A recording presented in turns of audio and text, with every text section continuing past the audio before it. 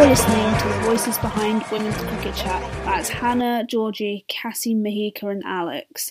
Coming up on today's podcast, we've got a former Worcestershire player, Lauren Rowles, who's recently just won the Ashes as interim head coach of England men's learning disability squad, taking away a 7-1 win and being the only team out of the 5 teams that went to Australia this winter to win an Ashes series. So that's really cool. We also talked to her about her work with Central Sparks and who are the young guns and up-and-comers we should be looking out for. Okay, today we are welcoming to the pod Lauren Rowles, pronounced Rolls like a Rolls Royce. Just for all of you who want to know the kind of person we're dealing with today, we've got a Rolls Royce of a cricketer with us. So, not something we say in England very often at the moment, but an Ashes winning coach. So we're going to put that out there again. Ashes winning coach, Lauren Rolls Royce, regional talent manager at Central Sparks, and just all-round bloody legend. So welcome to the pod. You're joining me, Georgie, and Alex today. How's life at your end? Yeah, life's pretty good. It's always nice to have a lovely Ashes introduction. And nice to be called Rolls Royce. Usually I get called sausage rolls, so that's quite a bit of a different term. But yeah, good. Busy at the moment because it's the middle of the summer, but I've managed to squeeze you guys in. Oh, we're honoured. We're honoured. So I think you can't ignore it. As an English person, the excitement of winning an Ashes is something that I think we've got to start with that one. Normally we like to go sort of chronological story, but it's too big a story because it's so rare. So not that long ago, you were appointed to head up the learning disability team, and then you went out to Australia and you just casually won the Ashes. So just tell us about that story and how you got involved with that and what that experience was like.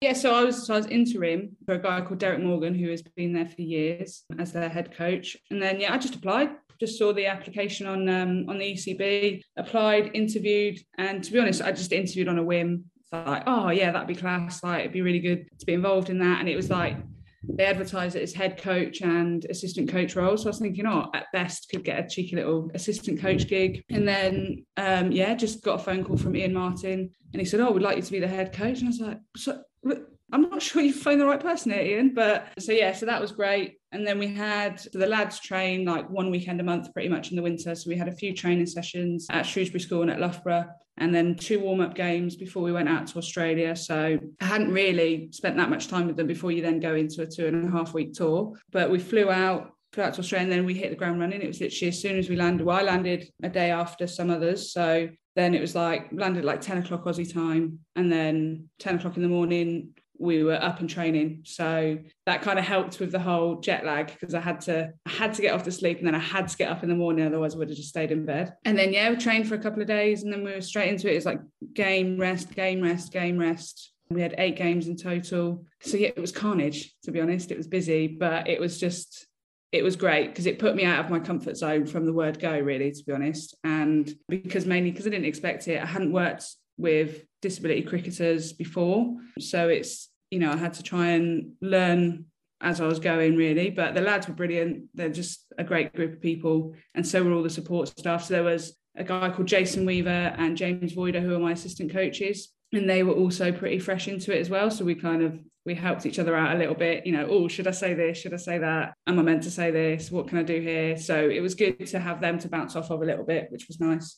But and then we won 7-1. So fast forward, 1-7-1. It's brilliant. I think I have eaten enough food to say that I've definitely celebrated winning the Ashes. But no, it was great. It was an intense tour. And it was the first time I'd ever gone away as like the coach of a team, head coach of a team on a tour. So it went pretty quickly, to be honest. But it was, looking back, it was brilliant. It was absolutely brilliant, yeah.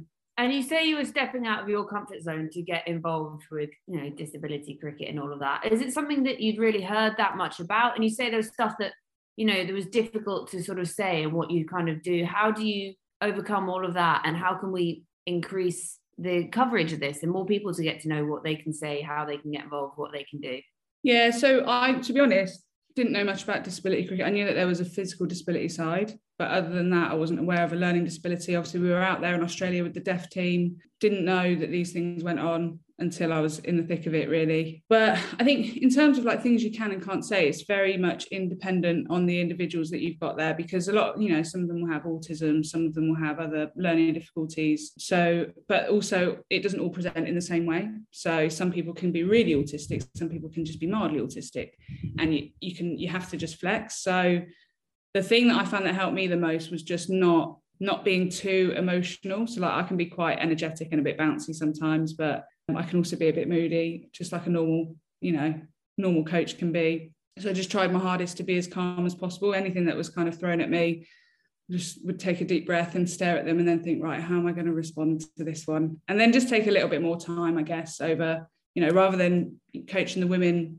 or coaching females as well, I'm quite comfortable. So I would probably just react to something pretty quickly. Just make sure that I took my time over things, and I was honest with them. I don't like it if people are a bit fluffy with me, if they're trying to conceal something, or they want to say something but they want to try and say it nicely to spare my feelings.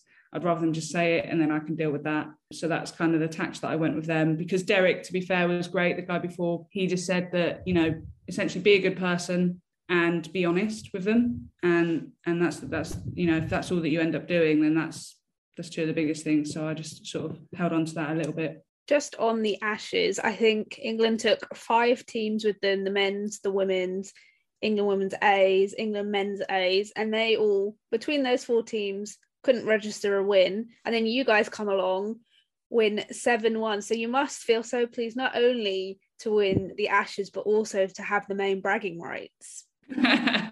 Yeah, bragging rights are always nice. And I've got me and one of my assistant coaches got a little tattoo as well to celebrate that we won it, because you never know, it might never happen again. But no, it's great. I think it's all relative though, isn't it, against the opposition that you come up against and the situation. And it's so different in disability sport, because it all depends on how much the country that you're playing against put into it themselves as well. Whereas I think women's cricket, obviously men's cricket has been around much longer. If you think of women's cricket, international cricket, so maybe 15 to 20 years ago, that's probably where the disability England teams are at, where they don't get paid to play, and they like everything is obviously paid for them. But yeah, so it's kind of, they're a few years behind at the moment, and then other countries could be, Australia probably a little bit behind that as well. So it's, as much as I want to brag and be like, yeah, 1-7-1, don't mind me, but it's all relative, isn't it, I guess.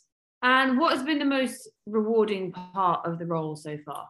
I think it's been how I've got on with the players themselves and the staff, because I was fresh out of nappies really going into disability cricket. So I like to think that I built up a relationship with a lot of the players and staff pretty quickly. And I think, and since then, I've kept in touch with a lot of them. Obviously, so I was interim until the end of the tour, and now they're making decisions on what's going to happen in the future, really. But it's been good that I think the relationships that I've built have obviously been pretty strong, and that I'm in a situation where I can still pick up the phone and talk to any of them if I wanted to, and they can do the same to me.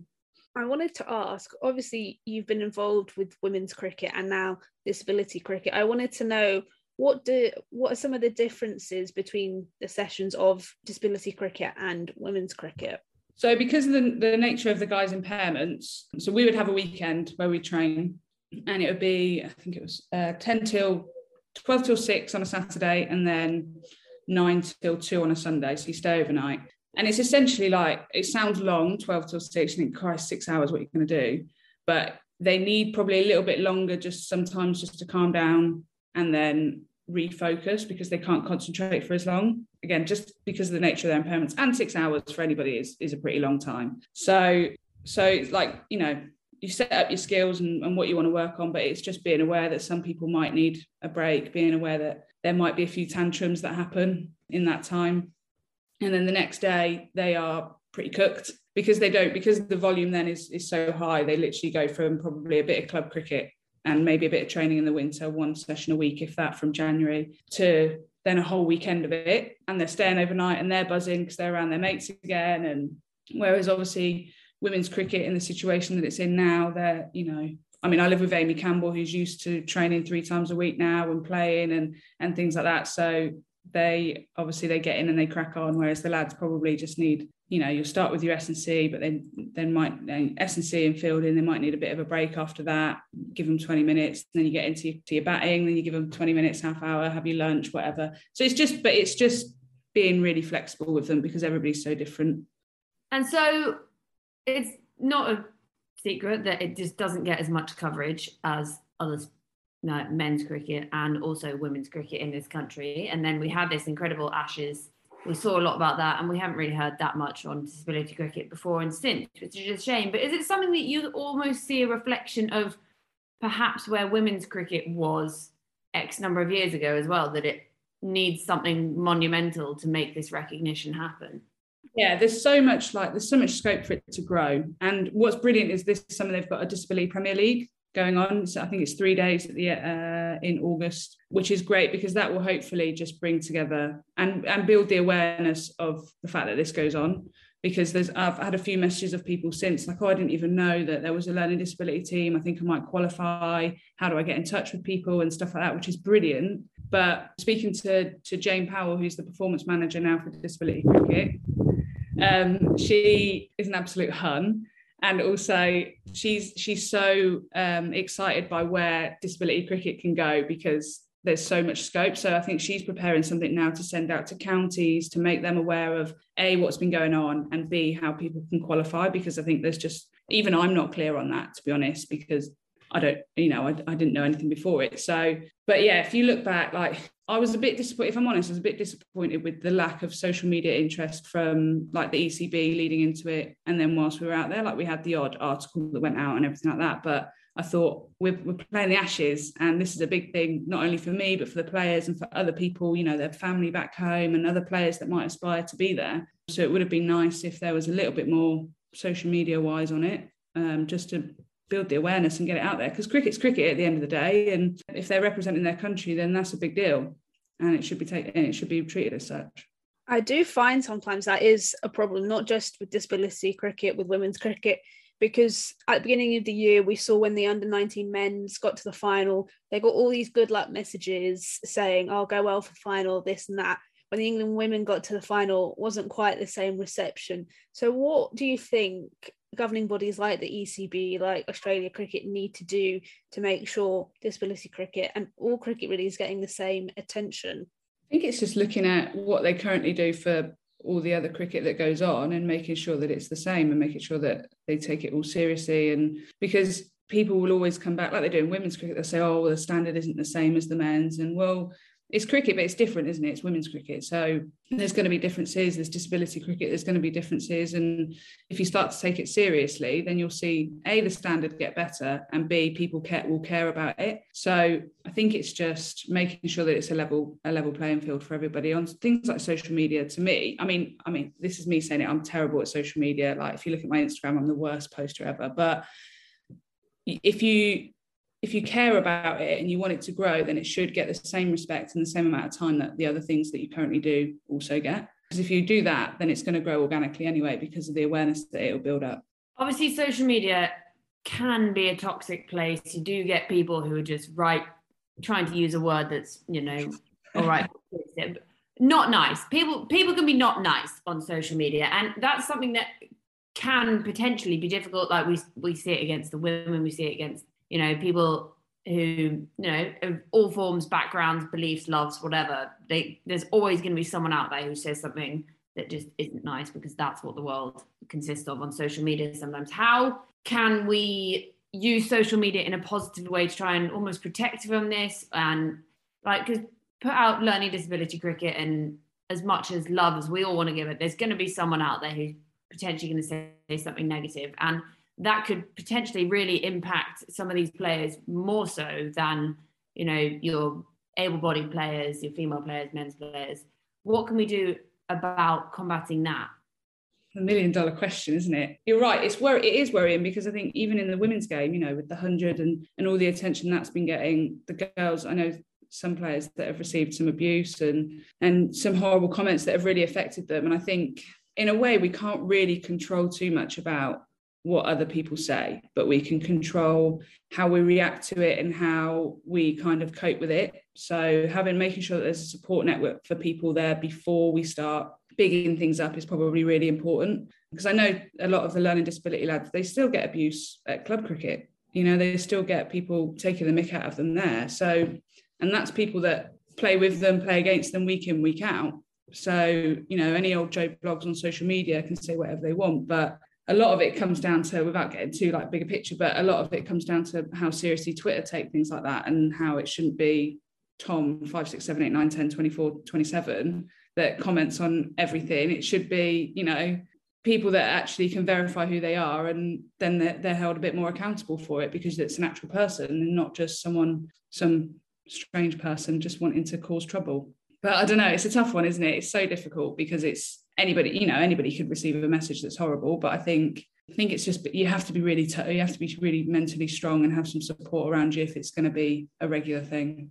I also always find that when it is people slagging off women's cricket, slagging off this thing, the next thing, it's always the users with no profile picture. It's always like the silhouette, or when it was back in the day, the egg. And it's just like, if you're big enough, so to speak, to tweet these things so publicly, you should be man enough to show your face. Yeah, and you think of going up a little bit off subject, but if you think of Tinder, right, you use Tinder and you have to go through your Facebook, don't you, to prove that you are who you are on Tinder. So why can you not do that on Twitter and go through, I don't know, your mobile phone number to prove that you're an actual person? Like, I don't know, if you can do it on Tinder, then you can definitely do it on Twitter. It's just making sure that you do it, and then you get your best pictures up, don't you? So sadly, I'm not getting any dates from either of them at the moment. No, preach, useless. And then just last few bits on disability, and then we'll move on to more women's cricket and a bit of that. Just to segue into the women's cricket, thoughts on a women's learning disability team and more women's disability size? How is that something that's not come about as much yet? So, good question, and very well timed. So on Saturday, there was actually a women's pan disability session at Loughborough University, which is brilliant because it's the first time they've ever done it. And there's 2 more in August, I think, that fall in line with the Men's Disability Premier League then as well. So again, like, if you don't know, you work in cricket all the time, right? But you don't know about it. So why? Why don't you know about it? Why has it not reached you? Because then, you know, people with social media platforms like yourselves are the ones that can go, bang, this is happening, contact so-and-so and get yourself in there if you think you can qualify. But, you know, things like that. So so if you remind me, I'll send that over to you and you can ship that out. And obviously Jane Powell, the absolute Harden, is the main contact for things like that. But yeah, again, will only grow the more that they do things like that. And it's a really positive step, I think, and potentially the first country to do it. So it's really good. Also, any excuse to contact Jane, and I'm so there. I met Jane and her identical twin a couple of weeks ago, and I was like, oh my God, this is the best. They are great, aren't they? They're so lovely. Yeah, she's just fab, and what she's doing is great. And, like, we just love her. So you, obviously, you're a bit of a dab hand at cricket yourself, but it's been a bit of a, should we call it a turbulent journey? We'll go with that one. So if we look back at where it all started, we'll go chronologically now. We've covered, you know, winning the Ashes, just that little thing that happened. When you first started cricket, who and what got you involved? So I was a football girl when I was younger. I always played football for the mighty Bristol Rovers. And I always used to play cricket in the back garden with my dad and my brother, and we were always very competitive. And it was your standard. I didn't actually join a cricket club until I was 15. And that was only because, so people had pestered me before, oh, you should join cricket, but I was quite shy and I didn't really have any self-confidence. So I was a bit like, no, I'm quite comfortable with football, so it's fine. But one of my friends from football was like, Lauren, like, I'm going up to Shirehampton Cricket Club for this cricket session. Like, you need to come with me. I loved it last week. It was so good. And then she dragged me along, and then it was pretty quick. And I'd played a bit of like quick cricket at school, yada, yada, yada. And then joined that club, joined Shirehampton, and then played for Gloucestershire 17s and senior women, and then played for Worcestershire because I went to Worcester Uni, Derbyshire because I then worked at Loughborough, and then now Staffordshire. I think I like the fact that, I know a lot of female cricketers go to university, but the vast majority go to Loughborough. And I'm not slagging Loughborough off, but it's so nice to speak to someone who's not been to Loughborough. So at Worcester, you studied, if I have got this right, you have a BSc in sports coaching, science and development. Spot on. So tell us a little bit about that. So I essentially, to be honest, I chose my university based on the fact that I'm a bit of a home bird.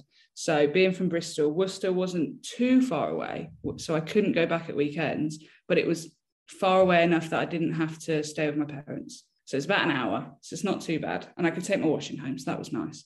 The best part, well, there were two really good parts for me at uni, and it's obviously, I met a load of people that were just like myself, like just enjoyed sport, and to be honest, didn't really know what I wanted to do with my life. But throughout the 3 years that I was there, I kind of started to realise. And then I had this one lecturer called Glyn Harding, and he was just like the best person you'll ever meet. Like, he was so caring, he was brilliant. At Christmas, I'd pop into his office and he'd have some Christmas cake from his wife and a coffee waiting for me. So he was just like, and I like the fact that at Worcester, obviously you mentioned Loughborough, but if you go to Loughborough, it feels to me like you're just a bit, you could be anybody and you wouldn't get the kind of care and attention that you would at a smaller university. So I enjoyed that. I got to know the lecturers a little bit more. And I kind of developed a bit of a personality from there, really, because I was quite shy when I was younger. So it was good. It was good. I didn't get the best degree in the world, but we won't talk about that. We don't need to know the classification. Any degree is a degree in my book. And also, who asked you? I have a psychology degree. Why? You know?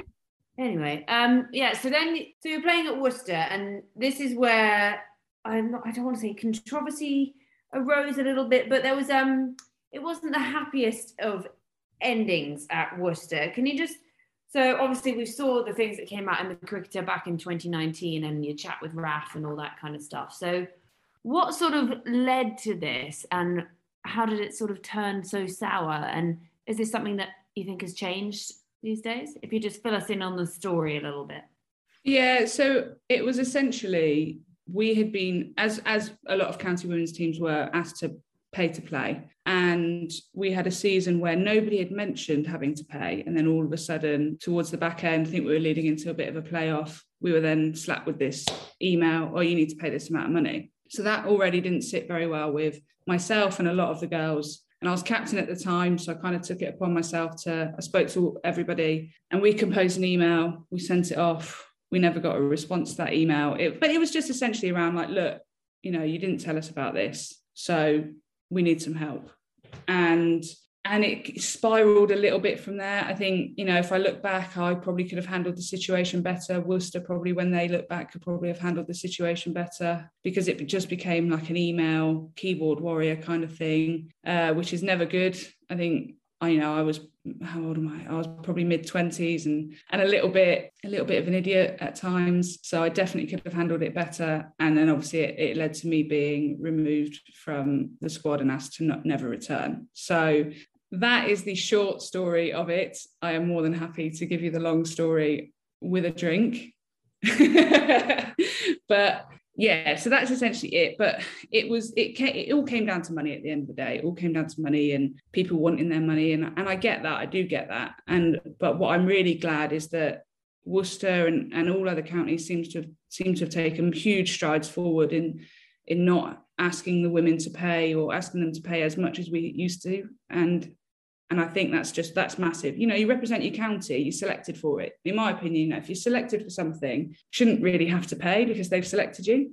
So yeah, it didn't end in the best of notes, but I'm glad that obviously now with my regional role with Central Sparks that we've made up, and I think we can all just agree to disagree a little bit, but also agree that it could have been handled in a much better way by both parties. So. And was there anything after that that made you just not want to play anymore? You were like, what is the point? Yeah, I was gutted. To be honest, I was really gutted. I enjoyed playing cricket with the girls at Worcester, and I enjoyed being captain. So yeah, I was gutted, and it took me a bit of time to really think about whether I wanted to continue playing or if I wanted to go down the coaching route early doors. But I'm glad that I did.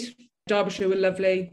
And they sort of said, come and play with us. There's no pressure. Just come and play and see how you get on, kind of thing, which was great for me because I didn't want anything that was too intense at the time. So, yeah, to be honest, I was gutted, shed a few tears over it, but glad that I kept going, glad that I keep playing. Just on that, it seems that it was a situation, obviously, like you said, could have been handled better, and a situation that got out of hand. And it seemed like you got a lot of the blame, which didn't particularly seem. Did you ever get any clarification or an apology from Worcester in the aftermath of it all unravelling? No, I've not. No, I've never had anything like that. No, I just got an email saying, please don't contact us again. So, but those people that were involved in that have moved on now. I don't know why, but they've moved on. So, which kind of makes my job now a little bit easier. And like, I think sometimes you have to admit if you're wrong, just like, I'm happy to admit that I should have dealt with it better. And it just is what it is. I'm glad that I'm not in the thick of it anymore. And if I speak to my friends, if I speak to my family, I'm still relatively comfortable with the fact that I stood up for myself and I stood up for the people that I played cricket with. And if it meant that I didn't play for them anymore, then that is what it is, isn't it? You just have to deal with it. So. And what changes have you seen since that time? Because obviously there have been so many developments in the women's game, and it's probably almost bittersweet because you're like, I didn't get to experience that, what if, but, and this kind of thing. But does it make you feel good that it's not the same for girls and women playing now? Oh yeah, it's brilliant. It's amazing now. That it seems like obviously ECB are putting in a load of money and the money's going in the right place, which is the best thing. It's going to the right people that are all in it for the right reasons. And I think that was one of the issues probably a few years ago where there was money going in, but it wasn't going to the right people for the right reasons. So now it's so exciting as a young cricketer growing up and the potential that you can have. And it's just the time and the care that, I obviously work with the Sparks Academy, and these girls have the option to train 3 times a week, and they have all this support around them. And I just think, that's brilliant, isn't it? If you want to just get better as a cricketer, that as an opportunity is fantastic. And then the standard of the women's game is only going to grow. The main thing I think now is, what about people like me? I'm 30 in a few weeks' time, but there's a whole host of female cricketers out there that are mid to late 20s who, they're not too old, but if the under 18s are getting 3 sessions a week, and me personally, I've not had a training session for 3 years, then how will I ever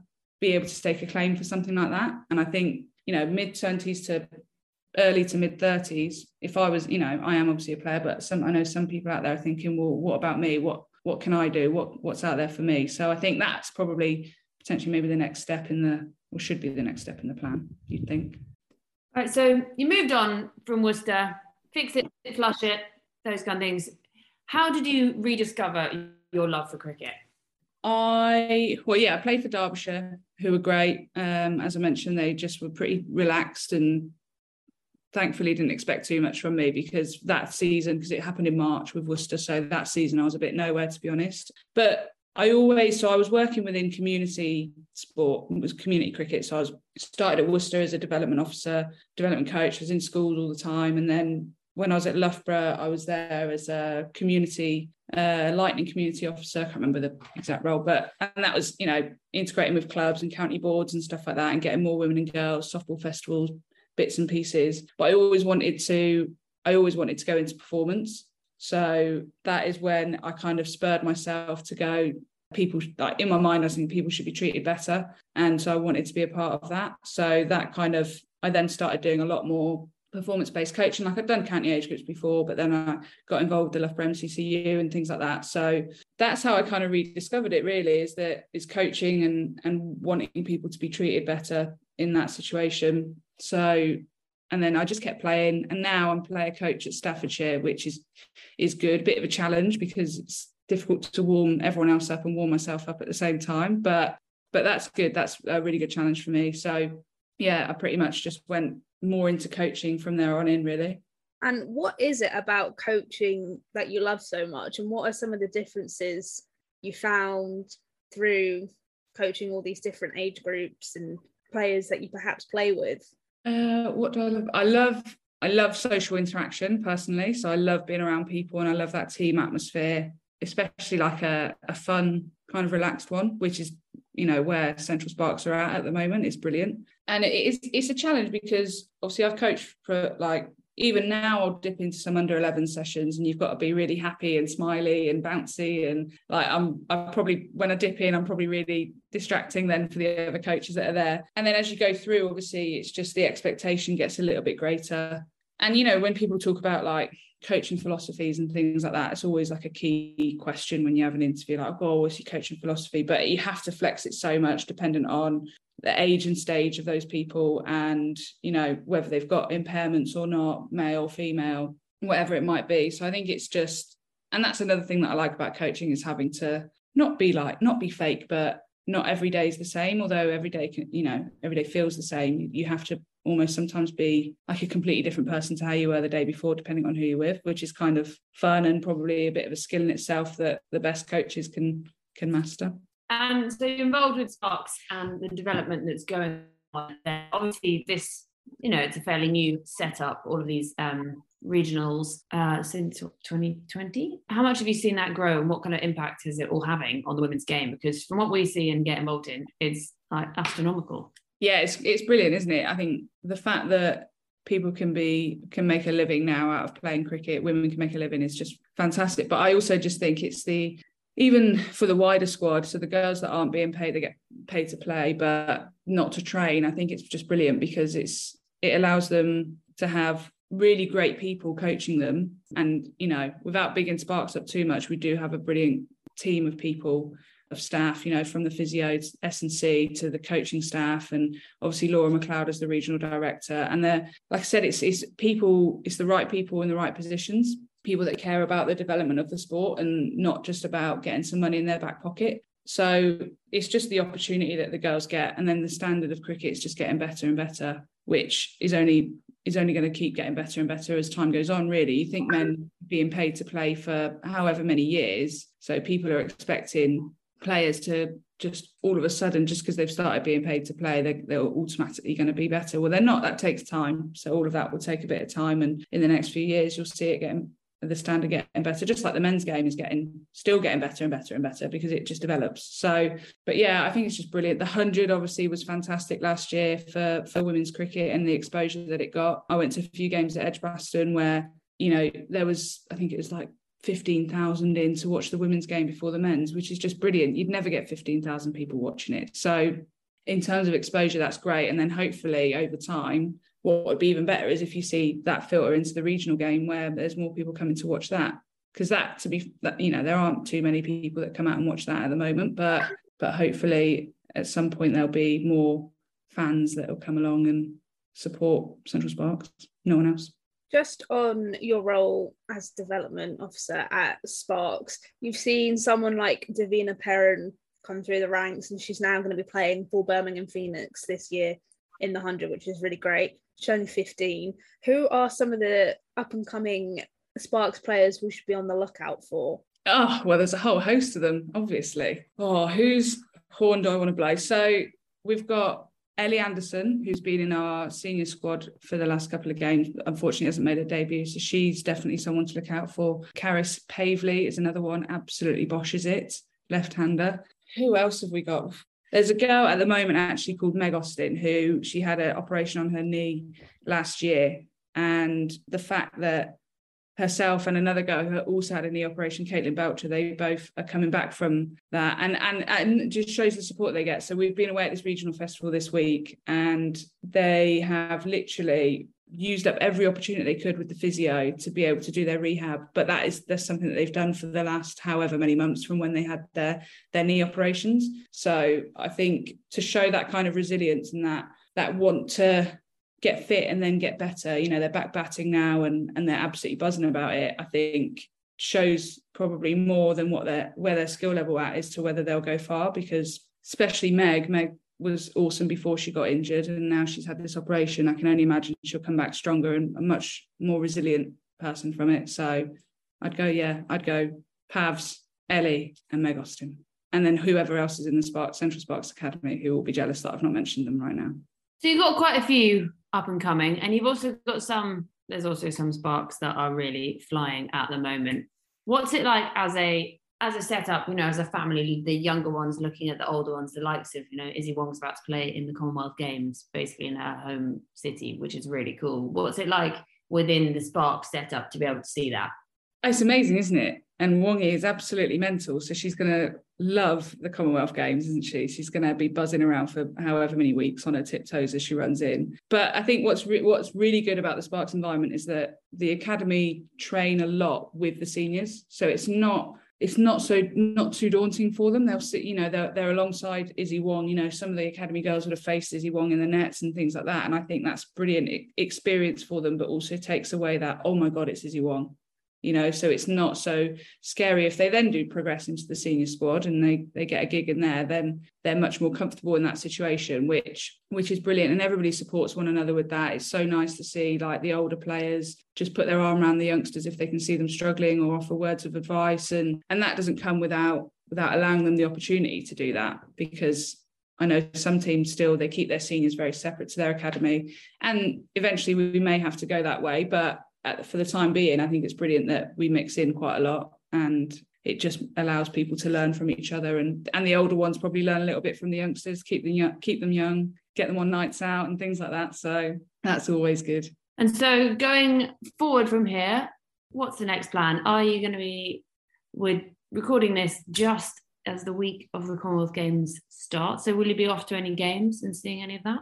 I am hoping to. Obviously I'm in Birmingham, so I'm hoping to get across to watch some games, but it depends. It's very busy at the moment, but if not, I will be sat in front of the telly watching them. And then obviously we've got the 100. I've got a placement with Welsh Fire in the 100, so I will be with them for a couple of games and a few training sessions hopefully. But yeah, apart from that, it's just going to be busy. We've still got academy fixtures going on, we've got scouting going on, we've got observations that go on, and so it's going to, and then I've got to sit down and watch the rest of the 100 at some point. So I was lucky last year. I had COVID for a week, so I was locked in my room. I was in a house share, so I was locked in my room for a week. So I used to plan my days around, at 3:00 I'd sit in front of the telly and watch it all. So I'd watch the women's game, then I'd have a nap in between the women and the men's game, and then I'd watch the men's game and then drift off to sleep. So it's just perfect for a badger like me to be able to have the time to watch it all.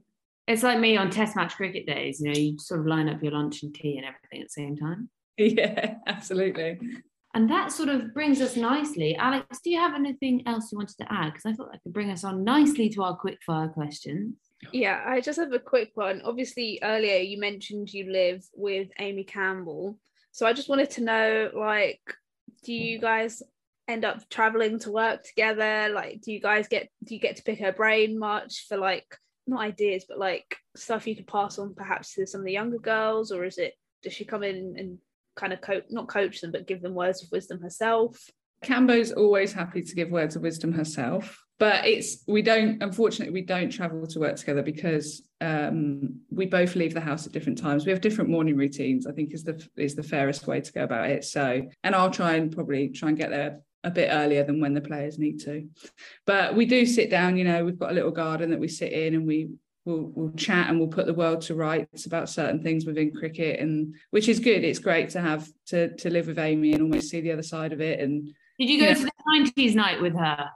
No, I didn't. She's dressed up as a Fresh Prince, wasn't she? So that was very funny. But yeah, no, unfortunately I wasn't there. But no, Cambo's great. And it made me realise, I guess, when she first started as a pro and she was contracted, how tired she was. And in my mind I was thinking, you can't be this tired just from training. Come on, get on with it, girl. But then honestly, she was so tired because the volume of training that she then started to do, it made me realise that, oh, actually, yeah, okay, this is a bit tough. I was a bit ignorant to it. So it's been good to just take things on from her, really. And she's not tired from doing the Fresh Prince rap or something? No. She's fine. She's bouncing around today. If we get her doing that, that'd be great. So we like to always round off with a bunch of quickfire questions. And we mentioned tea and lunches things. So we're going to start off with, what is your favourite item at a cricket tea? Pizza. Oh, that was quick. Cold? Yeah, it's got to be cold, isn't it? Yeah. Pizza. What kind of toppings on the pizza? I'm a bit of a plain Jane. I do enjoy cheese and tomato, but anything with a bit of meat on it, usually a goer. Well, Izzy Wong's favourite tea item was a spoon because she didn't get the question. So. it doesn't surprise me, to be honest. Yeah, so yeah.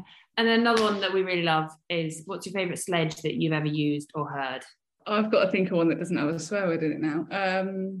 Oh God, this is really going to test me. What's the favourite one that I've ever used or heard? I mean, I've used a few. I'm probably one of those that you would rather play with than against, because I just don't stop talking throughout the whole thing. I really, really enjoyed, Lloyd actually told me this one of, oh, Patty, you've got some poo on the end of your bat. Right, he obviously didn't say poo. He said a different word, beginning with S, ending in T. And then the batter looked at the bottom of their bat and he went, no, the other end. Do you get it? I get it. I don't. Yeah? You don't get it? Yeah. I'd be out in the middle like, wait, can you just explain that, please? Can you explain that umpire? Because I don't get what they're saying. I don't understand what's just said. I mean, the main thing is you would be distracted, wouldn't you? So oh, yeah, 100%. I'd be standing there like, what? Can you stop running in? Because I'm really trying to think here. Yeah, I've had it before where I've been batting and someone will say something from first slip as the bowler's running in. And yeah, just anything. I usually sing. I usually like to sing a bit of Elton John, Rocket Man. Nice. Yeah. That's a rogue sledge, but if you're a terrible singer, it's going to distract anyone. I'm a beautiful singer. That's what. You're a beautiful singer. It's really going to distract them. They're like, oh my God, Elvis is here. Elvis is at my game. Very funny. Maybe Elvis was into cricket. Who knows? Favorite place you've played? It'll probably have to be Worcester New Road. It's just lovely, isn't it? It's nice. It's got a nice big changing room and a nice big cathedral. Other than Amy Campbell, who is your best friend in cricket? I have to give a shout out to my girl Rachel Hopkins, who has been my best friend for longer than I care to remember. Yeah, I mean, she's not the biggest name drop in the world, unfortunately, but she's my best friend nonetheless. Who has the best and worst chat in cricket? The best and worst chat. I think the worst chat has to be... The best chat's obviously me. The worst chat... Oh my God, there's so many. There's so many people that just still go for the old school. Keep going, girls.